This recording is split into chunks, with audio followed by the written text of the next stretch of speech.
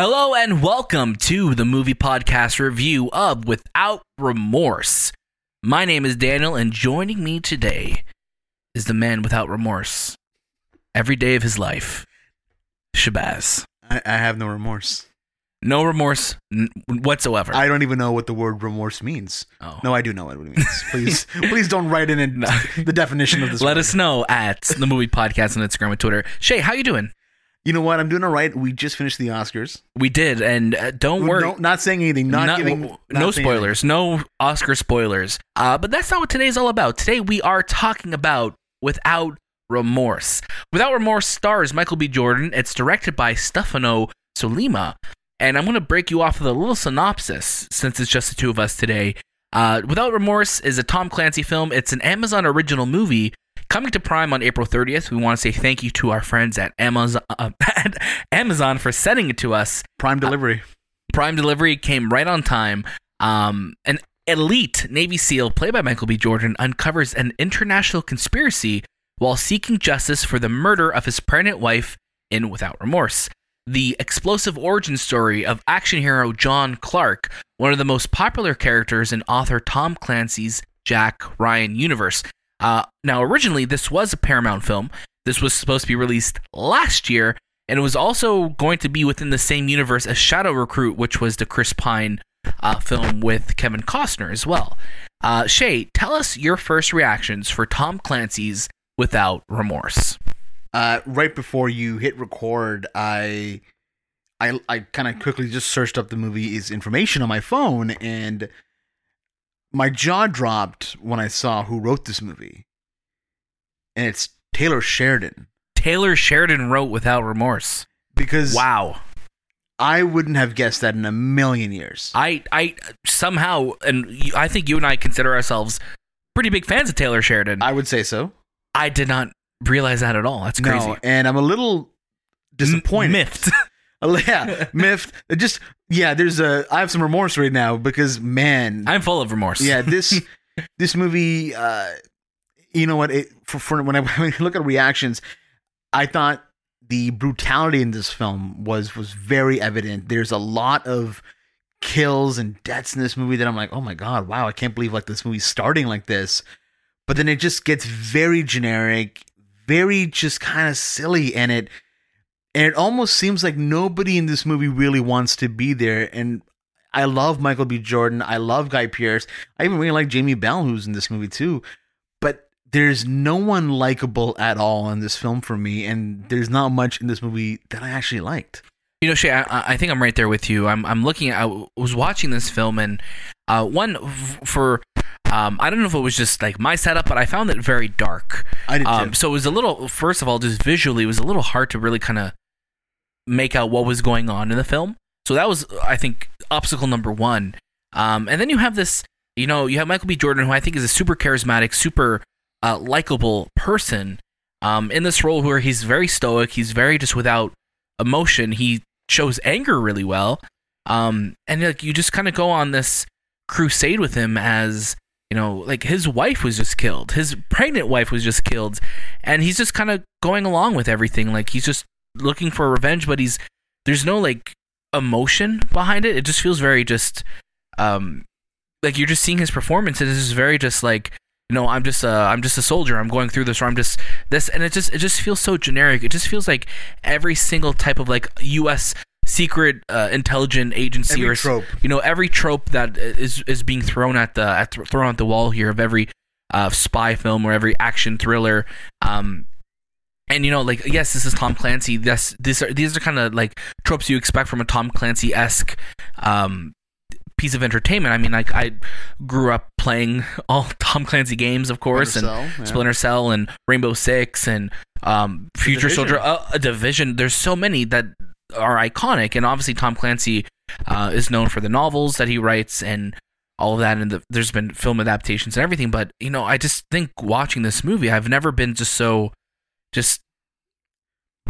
bored watching it. I literally felt so just detached from what was going on, and I could never really fully engage myself and immerse myself into the worlds. And there's a lot of setup in this movie in the sense of like, we're on a secret mission, and then we don't know who the bad guys are, and then as you're kind of learning about this internal government conspiracy theory, like you kind of see it coming from a mile away too. And not that something being predictable is inherently bad, but when it just kind of falls into these same tropes over and over and over again, you're just like, you're not gaining anything new by watching this. It makes the film feel very generic. And so I just want to preface real quick that the name Taylor Sheridan, the reason why it was such a big deal to us in the beginning is this is the writer for movies like Sicario, Hell or High Water, Wind River, Yellowstone. If you've ever seen that show on Paramount Plus, I believe. So to see someone whose writing is so absolutely phenomenal write a movie like this where it's so paint by numbers, very just bland, and even you're right, the film was very dark. I almost was squinting half the time watching it to see what was really going on. Like I would rather watch this movie in night vision, I think. It just there's not much memorable from it. The set pieces down to the action, nothing really made me go, oh wow. I just felt like I was just trying to skip past a cutscene from one of the video games that didn't do so well. Right, and I think that's an apt comparison, because like I'm thinking of this and it just kind of feels like almost like cutscenes from a video game that you're just like waiting for action to happen. And even when the action does happen, you're just kind of just like, okay, like there's nothing groundbreaking. I think the introduction scene is probably the most. It starts hot right away. It starts, you're in it right away, and I'm like, oh, okay, this is some at least you're gonna get some cool action out of this. Yeah. But then you don't really get much after that. Yes, there's some moments, when they're like, I guess, in Russia and things like that. And I think that's another thing too. It's like, who are the bad guys? Oh, let's make them the Russians. Yeah. And it kind of dates this movie a little bit too. It does, it kind of gives that age. It ages this movie. It just feels like, oh, this kind of feels like, was this supposed to be like out of the 80s? And I guess I'm sure this was, the novels and everything like that was based off of that. And if you're cool to get to spoilers, like we could get into some light spoilers here. Sure, yeah, go ahead. It's kind of revealed that like, oh, this was all kind of like a setup, and his family dying was like part of like the government plan, like to ignite a war with Russia, because that's when the US felt safe, is when we had a common enemy, not with us fighting each other. And you're just like, okay, like it's kind of a lame like setup, and like, but here's the thing: if it was maybe better introduced, I think we would have cared about it more. If the mic drop was a lot harder, but this just felt like a mic being roped down to us very slowly. Yeah, because it was like, oh, here's this character that's in the beginning of the movie, and he's a pretty substantial actor. I wonder who's behind all of this. In the middle, and then at the end. And then at the end, you're like, oh, I wonder who's behind pulling the strings. Yeah. And this movie ends with him, because we know sequels are coming, of him starting out like a Rainbow Six. And it's a very like Avengers-esque, like, oh, I'm putting a team together. Yeah. And it's like, cool, I love Rainbow Six, like the games, but if it's more like this in the movies, I don't want it. And it would have been cool. Not that this movie needs to have cameos for it to be cool, but like, Amazon does have Jack Reacher as another property. Yes. Sorry, not Jack Reacher. Jack Ryan. Jack Ryan. Yeah. Sorry, it's a lot of like J names. Yeah. John Ryan. Jack Ryan. Jack Ryan. My God. John Stamos. Not John Stamos. By John Krasinski. That's why you're saying that. That's why I'm saying that. Yes. So like, it would have been cool if they were maybe building a cinematic universe where we could maybe see these characters overlap. And I know that was the original plan with like the Chris Pine, Kevin Costner one, but now you have another show that's on Prime that could have been cool to. And even that movie didn't do well. The Jack Ryan that came out. The Shadow Recruit. Yeah, it did not do well. Came and went. It's funny as I'm thinking about, there's that scene in the trailer where he gets into the burning car, and that scene, like on paper, it sounds cool. Like the car's on fire, and he's such a badass. He opens the door right away and gets right in. But I mean, in the movie, that scene was so lame. Just like it was showed off in the trailer, it was lame. Yeah, you're just kind of just like wondering, like, okay, like. And he just gets out of the fire. Right, and it's one of those things, too, where, like, there's such just generic characters throughout this film that, like, you don't really get attached to anybody, because anybody he's going after, you're just like, oh, it's this person, or, no, just like, oh, here's generic henchman number 6. Yeah. Here's a Russian mob guy number 4.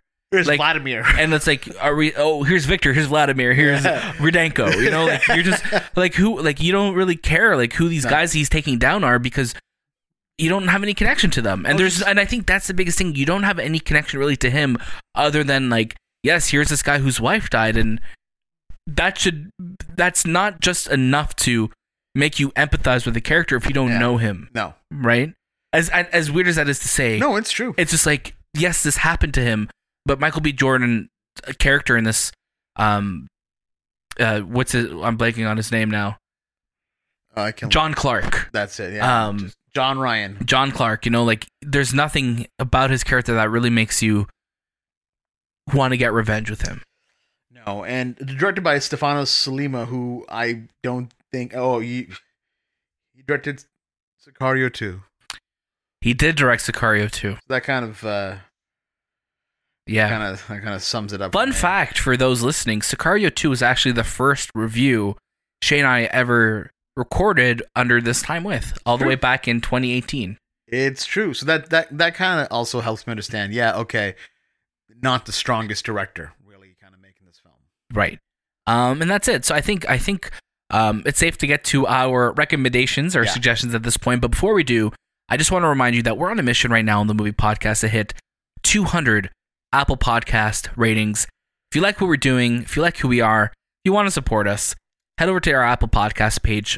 Our show notes are the best place to get the link for that. Go over there, drop us 5 stars if you like what we're doing. Of course, follow us on Instagram and Twitter. Today, you'll also notice that our giveaway for our $100 iTunes card should be live on the page today. You can start entering that so you can maybe win some money to spend on iTunes, buy some movies. Buy some movies, but just don't spend it on this movie. Yeah, just don't spend it on this movie. And it's for our Canadian fans. For our Canadian fans, in honor of our 100th episode. Canada. Shay, start us off with your recommendation on Without Remorse. You forgot the name of the movie. I did. I was going to say Sicario, Day of the Soldado. No, on Tom Clancy's Without Remorse. Yes. Skip it. I think I've said enough about this film. This is a skip it. It's going to be on Amazon Prime. Amazon Prime, April 30th. I know Anthony always says you've already paid for it, but if you can get your money back, maybe do that instead. Refund Prime this month. Yeah, refund Prime this month. Shay, I'm right there with you. I think this is an easy skip it. It's a shame though because I love Michael B. Jordan. I love Taylor Sheridan. Totally. I would have been down to have a great action thriller to watch and hope for more sequels, but I didn't get it from this one. I don't know if there's much advertising for this film too, because I feel like I haven't seen it. No, and we also thought this was a show for the longest time as well. Until I hit play, I'm like, I'm watching episode 1 right now, but it's 2 hours long. And so literally when I was opening, I'm like, oh, this is long for an episode. I'm like, oh no, it's a movie. It's a movie. Of course, that was our review of Tom Clancy's Without Remorse. I already said, please head over to the Apple Podcast page, drop us a 5-star review if you like what we're doing. Make sure you're following us on Instagram and Twitter. And look out for our Oscars recap, April 27th. We are already at the end of April, somehow. This week, The Falcon and the Winter Soldier did wrap up a few days ago, so make sure you check out our review and recap of Episode 6, the season finale. Shay and I also have our review up for Mortal Kombat, so there is lots to listen to on the Movie Podcast feed. Thank you so much for listening. That was This Time with the Movie Podcast, and we'll see you next.